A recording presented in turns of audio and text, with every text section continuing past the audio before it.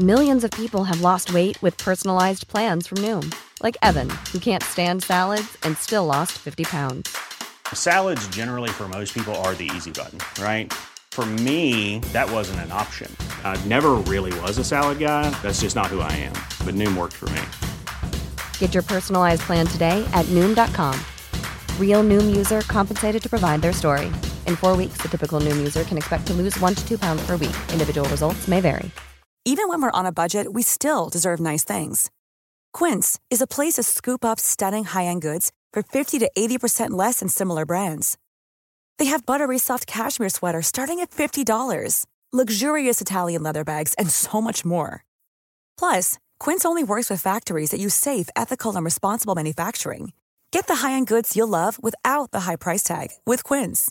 Go to quince.com/style for free shipping and 365-day returns.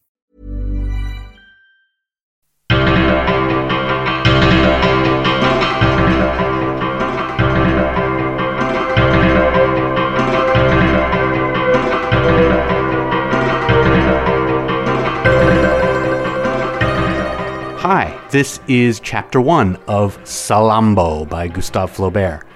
If this is your first time listening to the podcast, I'd suggest going back and listening to the very first episode, starting from the beginning. It'll give you a little bit of context for what you're about to hear, and I think just kind of make it better. So, once you've done that, come on right back. I'll be right here. Let's dive in. Chapter 1, The Feast.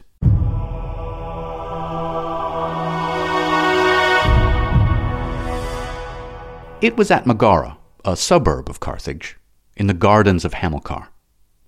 The soldiers whom he had commanded in Sicily were having a great feast to celebrate the anniversary of the Battle of Eryx, and as the master was away and they were numerous, they ate and drank with perfect freedom. The captains, who wore bronze cothurni, had placed themselves in the central path, beneath a gold-fringed purple awning which reached from the wall of the stables to the first terrace of the palace. The common soldiers were scattered beneath the trees, where numerous flat-roofed buildings might be seen. Wine presses, cellars, storehouses, bakeries, and arsenals, with a court for elephants, dens for wild beasts, and a prison for slaves. Fig trees surrounded the kitchens. A wood of sycamores stretched away to meet masses of verdure, where the pomegranate shone amid the white tufts of the cotton plant. Vines, grape-laden, grew up into the branches of the pines. A field of roses bloomed beneath the plane trees. Here and there lilies rocked upon the turf. The paths were strewn with black sand, mingled with powdered coral.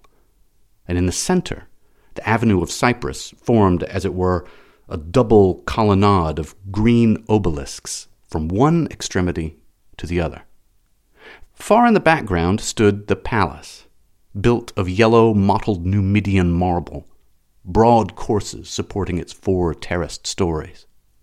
With its large, straight, ebony staircase bearing the prow of a vanquished galley at the corners of every step, its red doors quartered with black crosses, its brass gratings protecting it from scorpions below, and its trellises of gilded rods closing the apertures above, it seemed to the soldiers in its haughty opulence as solemn and impenetrable as the face of Hamilcar. The council had appointed his house for the holding of this feast. The convalescents lying in the temple of Eschmoun had set out at daybreak and dragged themselves thither on their crutches. Every minute others were arriving. They poured in ceaselessly, by every path, like torrents rushing into a lake. Through the trees the slaves of the kitchens might be seen, running, scared and half-naked. The gazelles fled, bleating on the lawns. The sun was setting, and the perfume of citron trees rendered the exhalation from the perspiring crowd heavier still. Men of all nations were there, Ligurians, Lusitanians, Balearians, Negroes, and fugitives from Rome.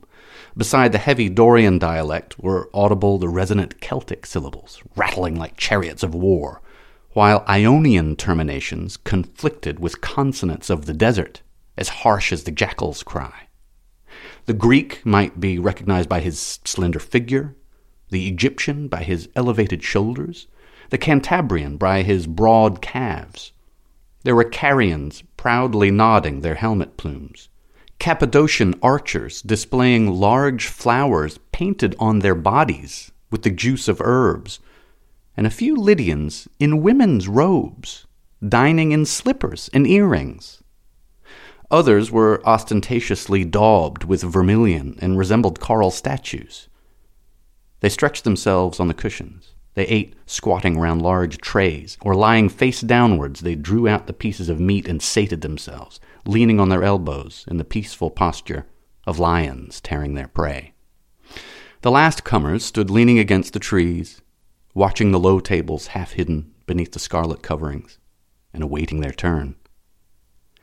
Hamilcar's kitchens being insufficient, the council had sent them slaves, ware, and beds, and in the middle of the garden, as on a battlefield where they burn the dead, large bright fires might be seen, at which oxen were roasting. Anise-sprinkled loaves alternated with great cheeses heavier than discuses, crateras filled with wine, and cantharuses filled with water, together with baskets of gold filigree work containing flowers. Every eye was dilated with the joy of being able to at last gorge at pleasure, and songs were beginning, here and there. First, they were served with birds and green sauce in plates of red clay, relieved by drawings in black, and then with every kind of shellfish that is gathered on the Punic coasts, wheaten porridge, beans and barley, and snails dressed with cumin on dishes of yellow amber. Afterwards, the tables were covered with meats, antelopes with their horns, peacocks with their feathers, whole sheep cooked in sweet wine, haunches of she-camels and buffaloes, hedgehogs with garum, fried grasshoppers, and preserved dormice. Large pieces of fat floated in the midst of saffron in bowls of tamprani wood. Everything was running over with wine, truffles, and asafoetida. Pyramids of fruit were crumbling upon honeycombs, and they had not forgotten a few of those plump little dogs with pink silky hair and fattened on olive lees, a Carthaginian dish held in abhorrence among other nations. Surprise at the novel fare excited the greed of the stomach. The Gauls, with their long hair drawn up on the crown of the head, snatched at the watermelons and lemons and crunched them up with the rind. The Negroes, who had never seen a lobster, tore their faces with its red prickles. But the shaven Greeks, whiter than marble, threw the leavings of their plates behind them, while the herdsmen from Brutium, in their wolfskin garments, devoured in silence, with their faces in their portions. Night fell. The velarium spread over the cypress avenue was drawn back, and torches were brought. The apes, sacred to the moon, were terrified on the cedar tops by the wavering lights of the petroleum as it burned in the porphyry vases. They uttered screams which afforded mirth to the soldiers. Oblong flames trembled in cuirasses of brass. Every kind of scintillation flashed from the gem-encrusted dishes. The crateras, with their borders of convex mirrors, multiplied and enlarged the images of things. The soldiers thronged around, looking at their reflections with amazement and grimacing to make themselves laugh. They tossed the ivory stools and golden spatulas to one another across the tables. They gulped down all the Greek wines in their leathern bottles, the Campanian wine enclosed in amphoras, the Cantabrian wines brought in casks, with the wines of the jujube, cinnamomum, and lotus. There were pools of these on the ground that made the foot slip. The smoke of the meats ascended into the foliage with the vapor of the breath. Simultaneously were heard the snapping of jaws, the noise of speech, songs, and cups, the crash of Campanian vases shivering into 1,000 pieces, or the limpid sound of a large silver dish. In proportion as their intoxication increased, they more and more recalled the injustice of Carthage. The Republic, in fact, exhausted by the war, had allowed all the returning bands to accumulate in the town. Gisco, their general, had, however, been prudent enough to send them back severally in order to facilitate the liquidation of their pay, and the council had believed that they would in the end consent to some reduction. But at present, ill will was caused by the inability to pay them. This debt was confused in the minds of the people with the 3,200 Euboic talents exacted by Lutatius, and equally, with Rome, they were regarded as enemies to Carthage. The mercenaries understood this, and their indignation found vent in threats and outbreaks. At last they demanded permission to assemble to celebrate one of their victories, and the peace party yielded, at the same time revenging themselves on Hamilcar, who had so strongly upheld the war. It had been terminated notwithstanding all his efforts, so that, despairing of Carthage, he had entrusted the government of the mercenaries to Gisco. To appoint his palace for their reception was to draw upon him something of the hatred which was born to them. Moreover, the expense must be excessive, and he would incur nearly the whole. Proud of having brought the Republic to submit, the mercenaries thought that they were at last about to return to their homes, with the payment for their blood in the hoods of their cloaks. But as seen through the mists of intoxication, their fatigues seemed to them prodigious and but ill rewarded. They showed one another their wounds. They told of their combats, their travels, and the hunting in their native lands. They imitated the cries and leaps of wild beasts, and then came unclean wagers. They buried their heads in the amphoras and drank on without interruption, like thirsty dromedaries. A Lusitanian of gigantic stature ran over the tables, carrying a man in each hand at arm's length and spitting out fire through his nostrils. Some Lacedaemonians, who had not taken off their cuirasses, were leaping with a heavy step. Some advanced like women, making obscene gestures. Others stripped naked to fight amidst the cups after the fashion of gladiators, and a company of Greeks danced around a vase, whereupon nymphs were to be seen, while a Negro tapped with an ox bone on a brazen buckler. And suddenly they heard a plaintive song, a song loud and soft, rising and falling in the air like the wing beating of a wounded bird. It was the voice of the slaves in the ergastulum. Some soldiers rose at a bound to release them and disappeared. They returned, driving through the dust amid shouts, 20 men, distinguished by their greater paleness of face. Small black felt caps of conical shape covered their shaven heads. They all wore wooden shoes, and yet made a noise as of old iron, like driving chariots. They reached the Avenue of Cyprus, where they were lost among the crowd of those questioning them. One of them remained apart, standing. Through the rents in his tunic, his shoulders could be seen striped with long scars. Drooping his chin, he looked round him with distrust, closing his eyelids somewhat against the dazzling light of the torches. But when he saw that none of the armed men were unfriendly to him, a great sigh escaped from his breast. He stammered, he sneered through the bright tears that bathed his face. At last he seized a brimming cantharis by its rings, raised it straight up into the air with his outstretched arms, from which his chains hung down, and then, looking to heaven, and still holding the cup, he said, "Hail first to thee, Balashmoon, the deliverer, whom the people of my country call Aesculapius, and to you, genii of the fountains, light, and woods, and to you, ye gods hidden beneath the mountains and in the caverns of the earth, and to you, strong men in shining armor, who have set me free." Then he let fall the cup and related his story. He was called Spendius. The Carthaginians had taken him in the Battle of Aganusi, and he thanked the mercenaries once more in Greek, Ligurian, and Punic. He kissed their hands. Finally, he congratulated them on the banquet, while expressing his surprise at not perceiving the cups of the Sacred Legion. These cups, which bore an emerald vine on each of their 6 golden faces, belonged to a corps composed exclusively of young patricians of the tallest stature, and they were a privilege, almost a sacerdotal distinction, and accordingly nothing among the treasures of the Republic was more coveted by the mercenaries. They detested the Legion on this account, and some of them had been known to risk their lives for the inconceivable pleasure of drinking out of these cups. Accordingly, they commanded that the cups be brought. They were in the keeping of the Syssitia, companies of traders, who had a common table. The slaves returned. At that hour, all the members of the Syssitia were asleep.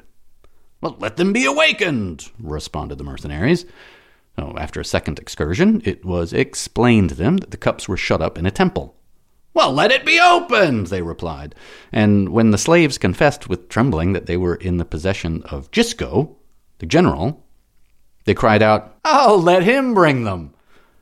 Well, Gisco soon appeared at the far end of the garden with an escort of the Sacred Legion.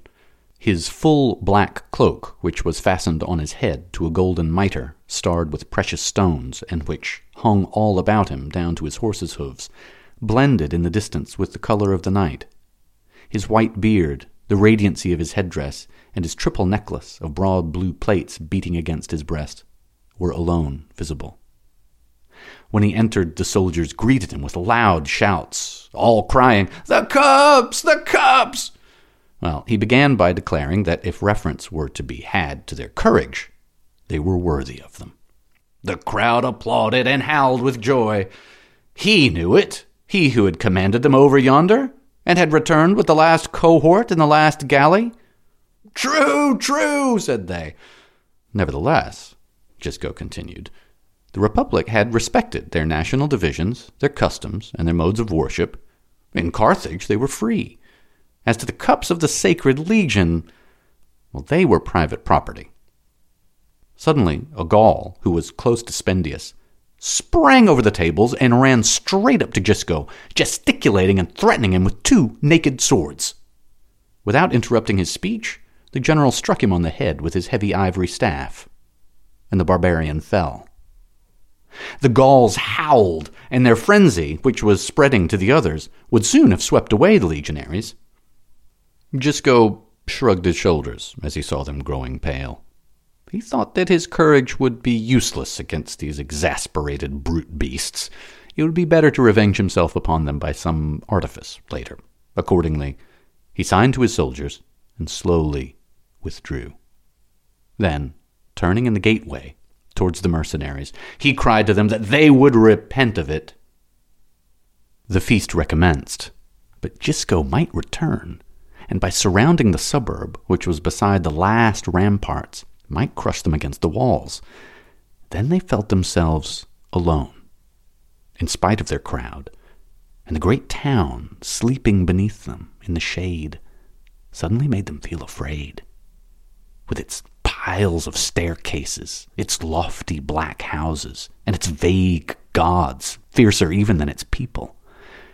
In the distance, a few ship's lanterns were gliding across the harbor, and there were lights in the temple of Khamon. They thought of Hamilcar. Where was he? Why had he forsaken them when peace was concluded? His differences with the council were doubtless but a pretense in order to destroy them. Their unsatisfied hate recoiled upon him, and they cursed him, exasperating one another with their own anger. At this juncture, they collected together beneath the plane trees to see a slave who, with eyeballs fixed, neck contorted, and lips covered with foam, was rolling on the ground and beating the soil with his limbs. Someone cried out that he was poisoned. All then believed themselves poisoned. They fell upon the slaves. A terrible clamor was raised, and a vertigo of destruction came like a whirlwind upon the drunken army. They struck about them at random. They smashed. They slew. Some hurled torches into the foliage. Others, leaning over the lion's balustrade, massacred the animals with arrows. The most daring ran over to the elephants, desiring to cut down their trunks and eat ivory. Some Balearic slingers, however, who had gone round the corner of the palace in order to pillage more conveniently, were checked by a lofty barrier made of Indian cane. They cut the lock straps with their daggers, and then found themselves beneath the front that faced Carthage, in another garden full of trimmed vegetation. Lines of white flowers, all following one another in regular succession, formed long parabolas like star rockets on the azure-colored earth. The gloomy bushes exhaled warm and honeyed odors. There were trunks of trees smeared with cinnabar, which resembled columns covered with blood. In the center were 12 pedestals, each supporting a great glass ball, and these hollow globes were indistinctly filled with reddish lights, like enormous and still palpitating eyeballs. The soldiers lighted themselves with torches as they stumbled on the slope of the deeply labored soil, but they perceived a little lake divided into several basins by walls of blue stones, and so limpid was the wave that the flames of the torches quivered in it at the very bottom, on a bed of white pebbles and golden dust. It began to bubble. Luminous spangles glided past, and great fish with gems about their mouths appeared near the surface. With much laughter, the soldiers slipped their fingers into the gills and brought them to the tables. They were the fish of the Barca family, and all were descended from those primordial lotes which had hatched the mystic egg wherein the goddess was concealed. The idea of committing a sacrilege revived the greediness of the mercenaries, and they speedily placed fire beneath some brazen vases and amused themselves by watching the beautiful fish struggling in the boiling water. The surge of soldiers pressed on. They were no longer afraid. They commenced to drink again. Their ragged tunics were wet with the perfumes that flowed in large drops from their foreheads, and resting both fists on the tables, which seemed to them to be rocking like ships, they rolled their great drunken eyes around to devour by sight what they could not take. Others walked amid the dishes on the purple table covers, breaking ivory stools and phials of Tyrian glass to pieces with their feet. Songs mingled with the death rattle of the slaves expiring amid the broken cups.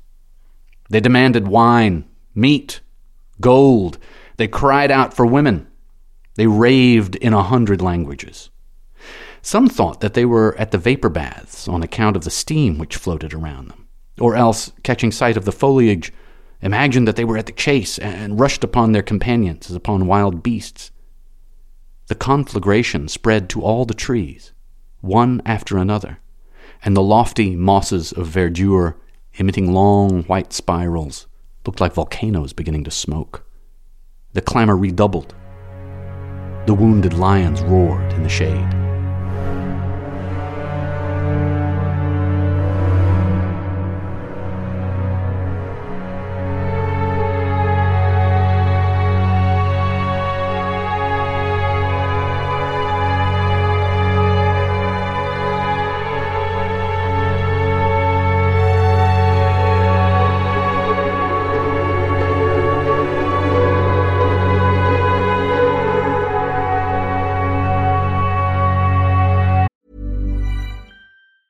Mom deserves the best, and there's no better place to shop for Mother's Day than Whole Foods Market. They're your destination for unbeatable savings, from premium gifts to show-stopping flowers and irresistible desserts. Start by saving 33% with Prime on all body care and candles. Then get a 15-stem bunch of tulips for just $9.99 each with Prime. Round out Mom's menu with festive rosé, irresistible berry chantilly cake, and more special treats. Come celebrate Mother's Day at Whole Foods Market. Millions of people have lost weight with personalized plans from Noom, like Evan, who can't stand salads and still lost 50 pounds. Salads generally for most people are the easy button, right? For me, that wasn't an option. I never really was a salad guy. That's just not who I am. But Noom worked for me. Get your personalized plan today at Noom.com. Real Noom user compensated to provide their story.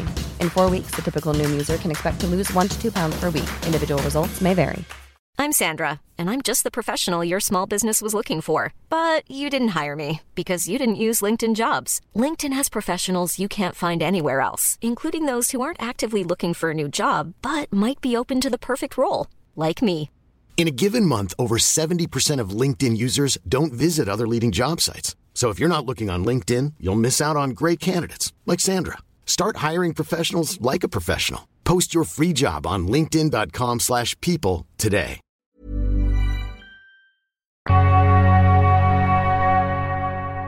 In an instant, the highest terrace of the palace was illuminated. The central door opened, and a woman, Hamilcar's daughter herself, clothed in black garments, appeared on the threshold. She descended the first staircase, which ran obliquely along the first story, then the second and the third, and stopped on the last terrace at the head of the galley staircase. Motionless and with head bent, she gazed upon the soldiers. And behind her, on each side, were two long shadows of pale men, clad in white, red-fringed robes which fell straight to their feet. They had no beard, no hair, no eyebrows. In their hands, which sparkled with rings, they carried enormous lyres, and with shrill voice they sang a hymn to the divinity of Carthage. They were the eunuch priests of the temple of Tanit, who were often summoned by Salammbô to her house. At last she descended the galley staircase. The priests followed her. She advanced into the avenue of cypress and walked slowly through the tables of the captains, who drew back somewhat as they watched her pass.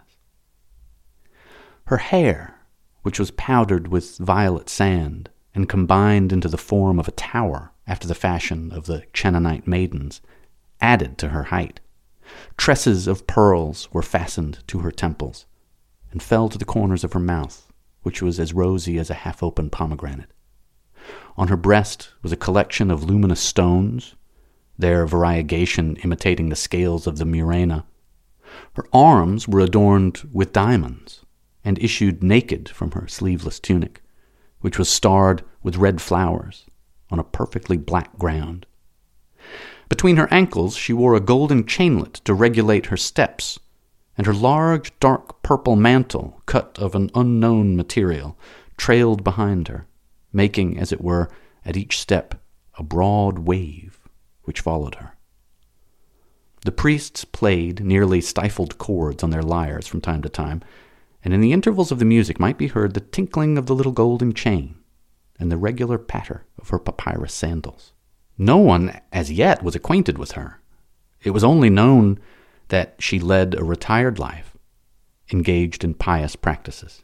Some soldiers had seen her in the night on the summit of her palace, kneeling before the stars, amid the eddyings from kindled perfuming pans. It was the moon that had made her so pale, and there was something from the gods that enveloped her like a subtle vapor. Her eyes seemed to gaze far beyond terrestrial space. She bent her head as she walked, and in her right hand she carried a little ebony lyre. They heard her murmur, "Dead, all dead. No more will you come, obedient to my voice, as when, seated on the edge of the lake, I used to throw seeds of the watermelon into your mouths. The mystery of Tanit ranged in the depths of your eyes that were more limpid than the globules of rivers." And she called them by their names, which were those of the months: Siv, Sivan, Tammuz, Elul, Tishri, Shebar. Ah, have pity on me, goddess. The soldiers thronged about her without understanding what she said. They wondered at her attire, but she turned a long, frightened look upon them all. Then, sinking her head beneath her shoulders and waving her arms, she repeated several times, "What have you done? What have you done? Yet you had bread and meats and oil and all the malabathrum of the granaries for your enjoyment. I had brought oxen from Hecatompylos. I had sent hunters into the desert." Her voice swelled. Her cheeks purpled. She added, "Where, pray, are you now? In a conquered town? Or in the palace of a master? And what master? Hamilcar, the Sufit, my father, the servant of the Baals. It was he who withheld from Lutatius those arms of yours, red now with the blood of his slaves. Know you of any in your own lands more skilled in the conduct of battles? Look, our palace steps are encumbered with our victories. Oh, but desist not, burn it.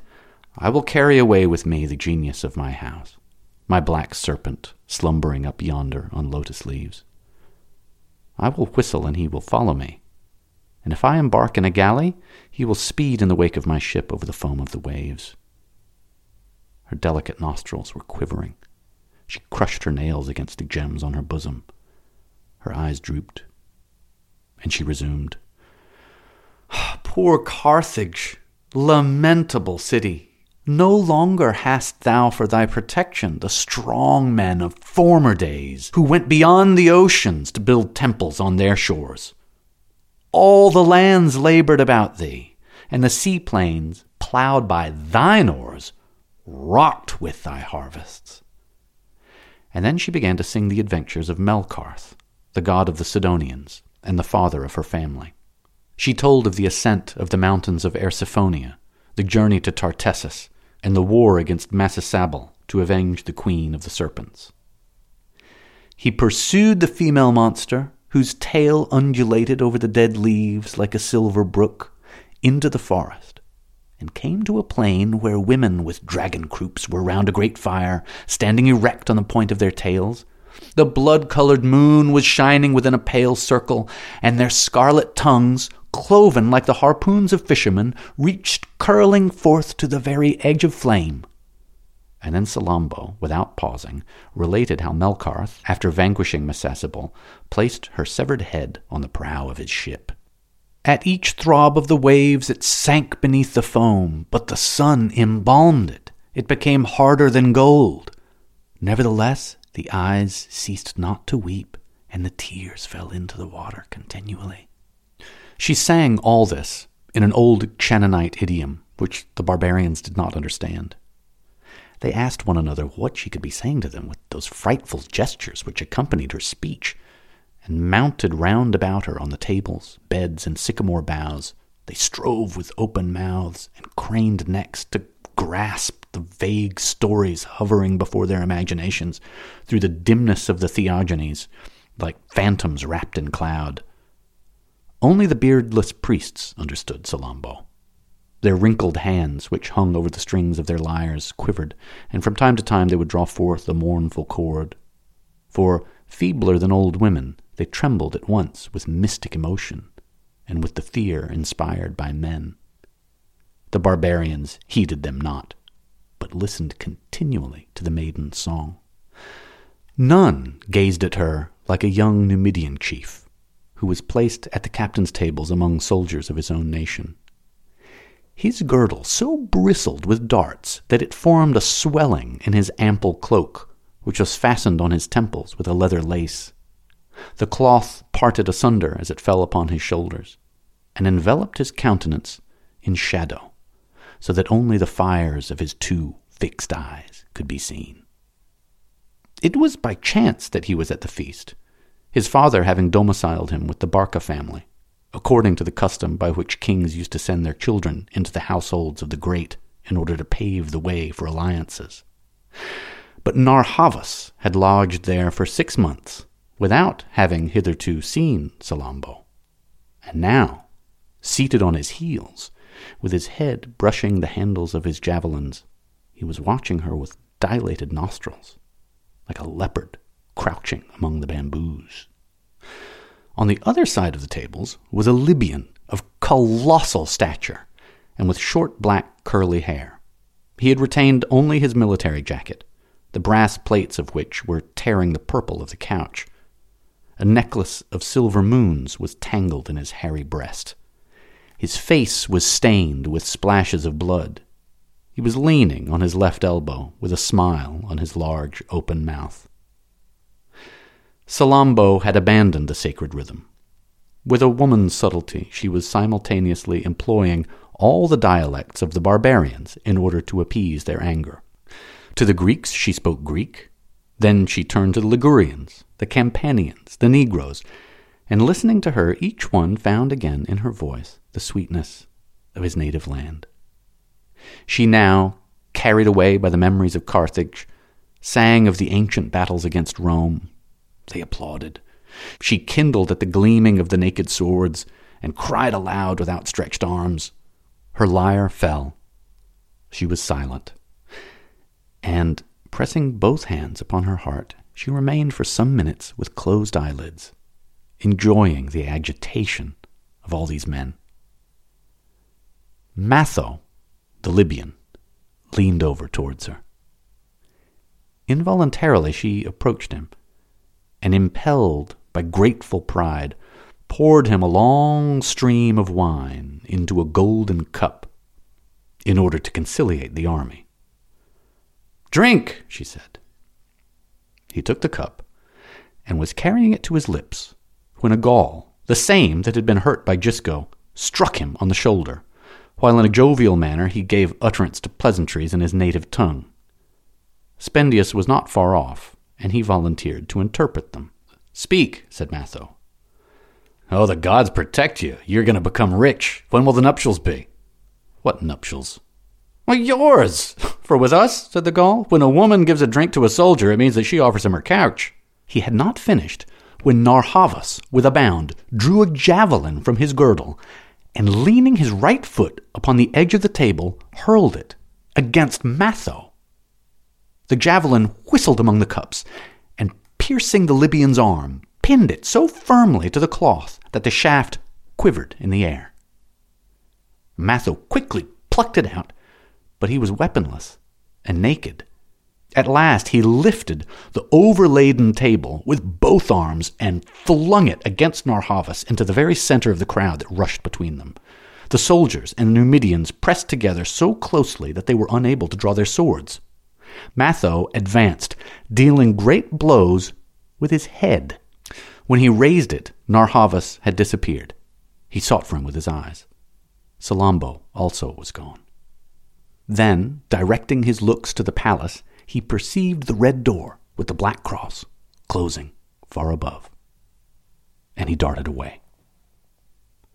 They saw him run between the prows of the galleys and then reappear along the 3 staircases until he reached the red door, against which he dashed his whole body.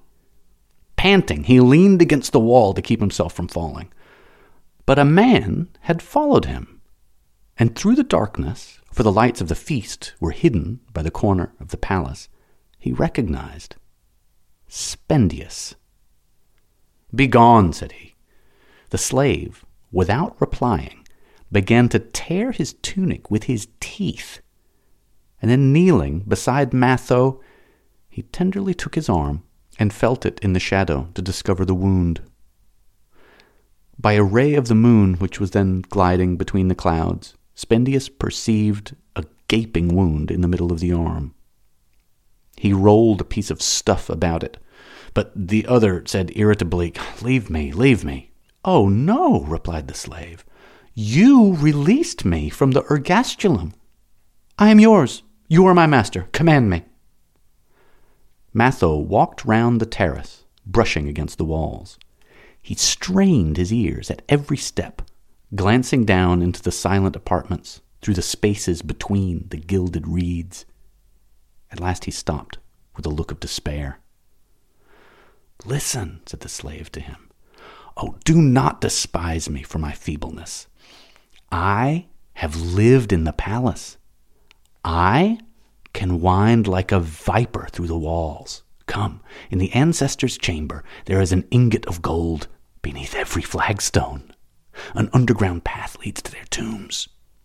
"Well, what matters it?" said Matho. Spendius was silent. They were on the terrace. A huge mass of shadow stretched before them, appearing as if it contained vague accumulations, like the gigantic billows of a black and petrified ocean. But a luminous bar rose towards the east.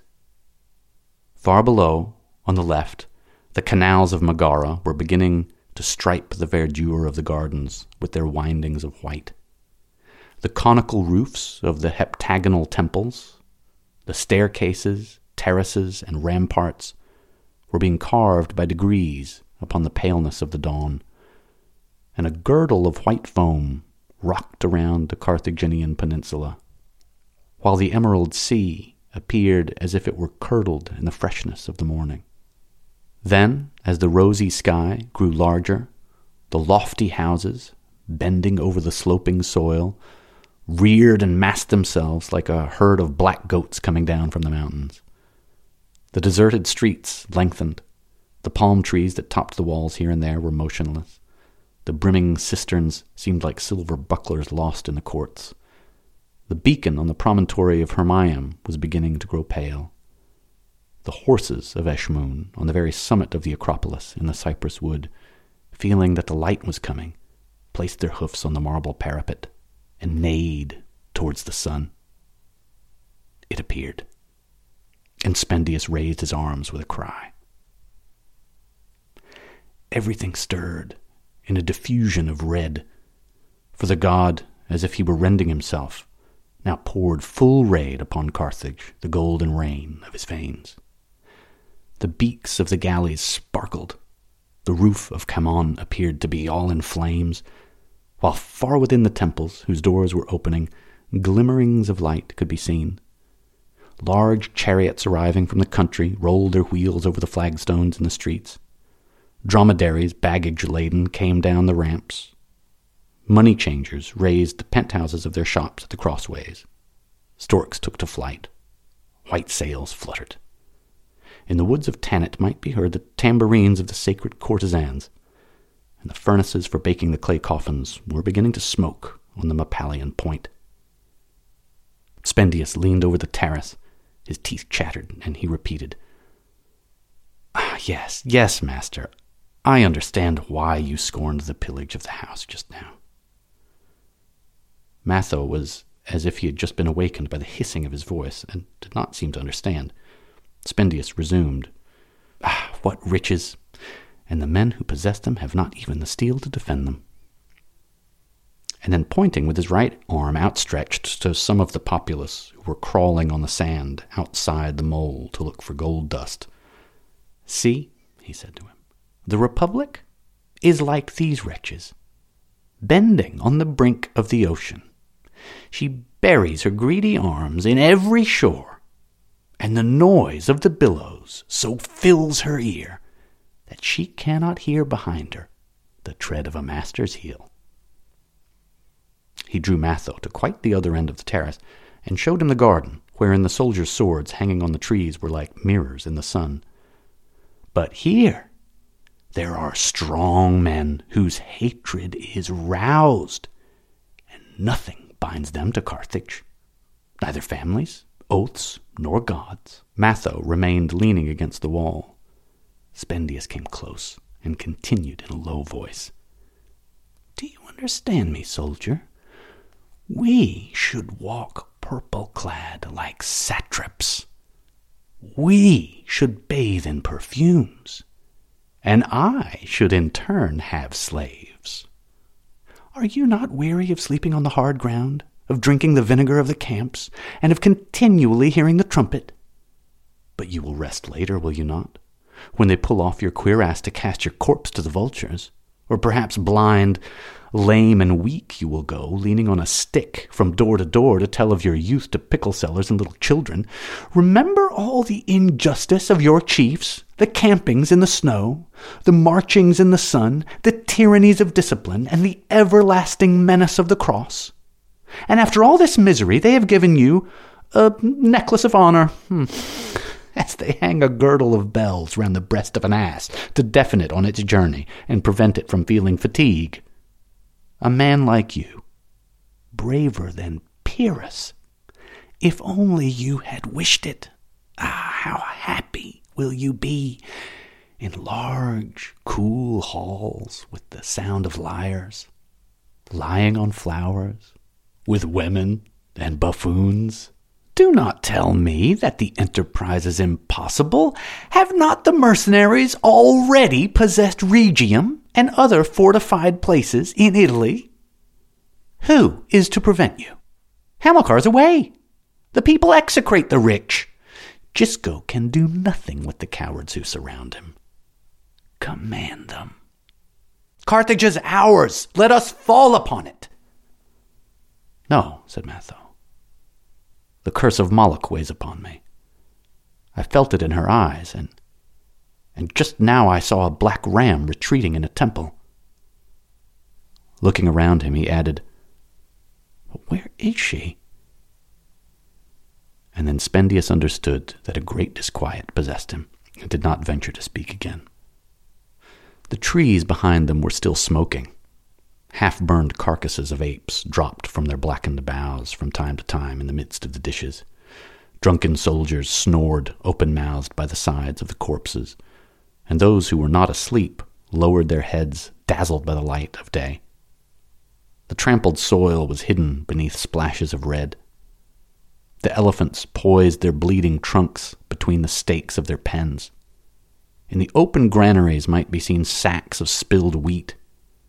Below the gate was a thick line of chariots which had been heaped up by the barbarians, and the peacocks perched in the cedars were spreading their tails and beginning to utter their cry.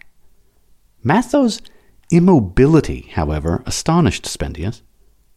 He was even paler than he had recently been, and he was following something on the horizon with fixed eyeballs, and with both fists resting on the edge of the terrace.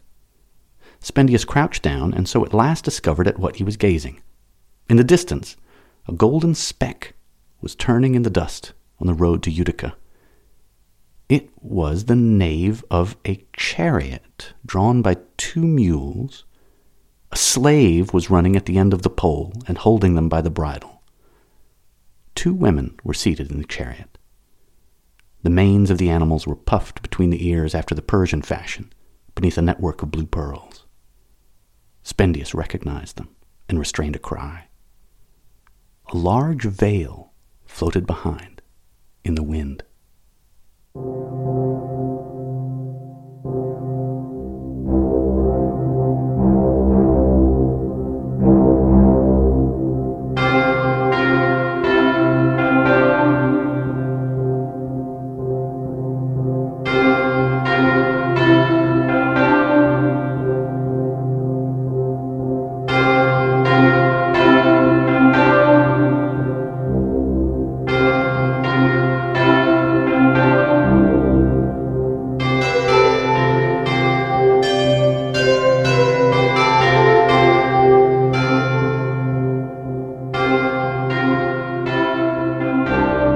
That was Chapter 1 of Salammbô by Gustave Flaubert. Thank you so much for listening. The next chapter will be coming soon. In fact, depending on when you listen to this, it may already be there as the next episode in the feed. If you subscribe to this podcast using whatever app or web page you're using right now, you'll get each episode delivered to you as soon as they're available, which is pretty cool. And if you like this enough to make it all the way to the end, please give it a review on that app or webpage or whatever. It'll help other people find it. Thanks again for listening. See you in Chapter 2.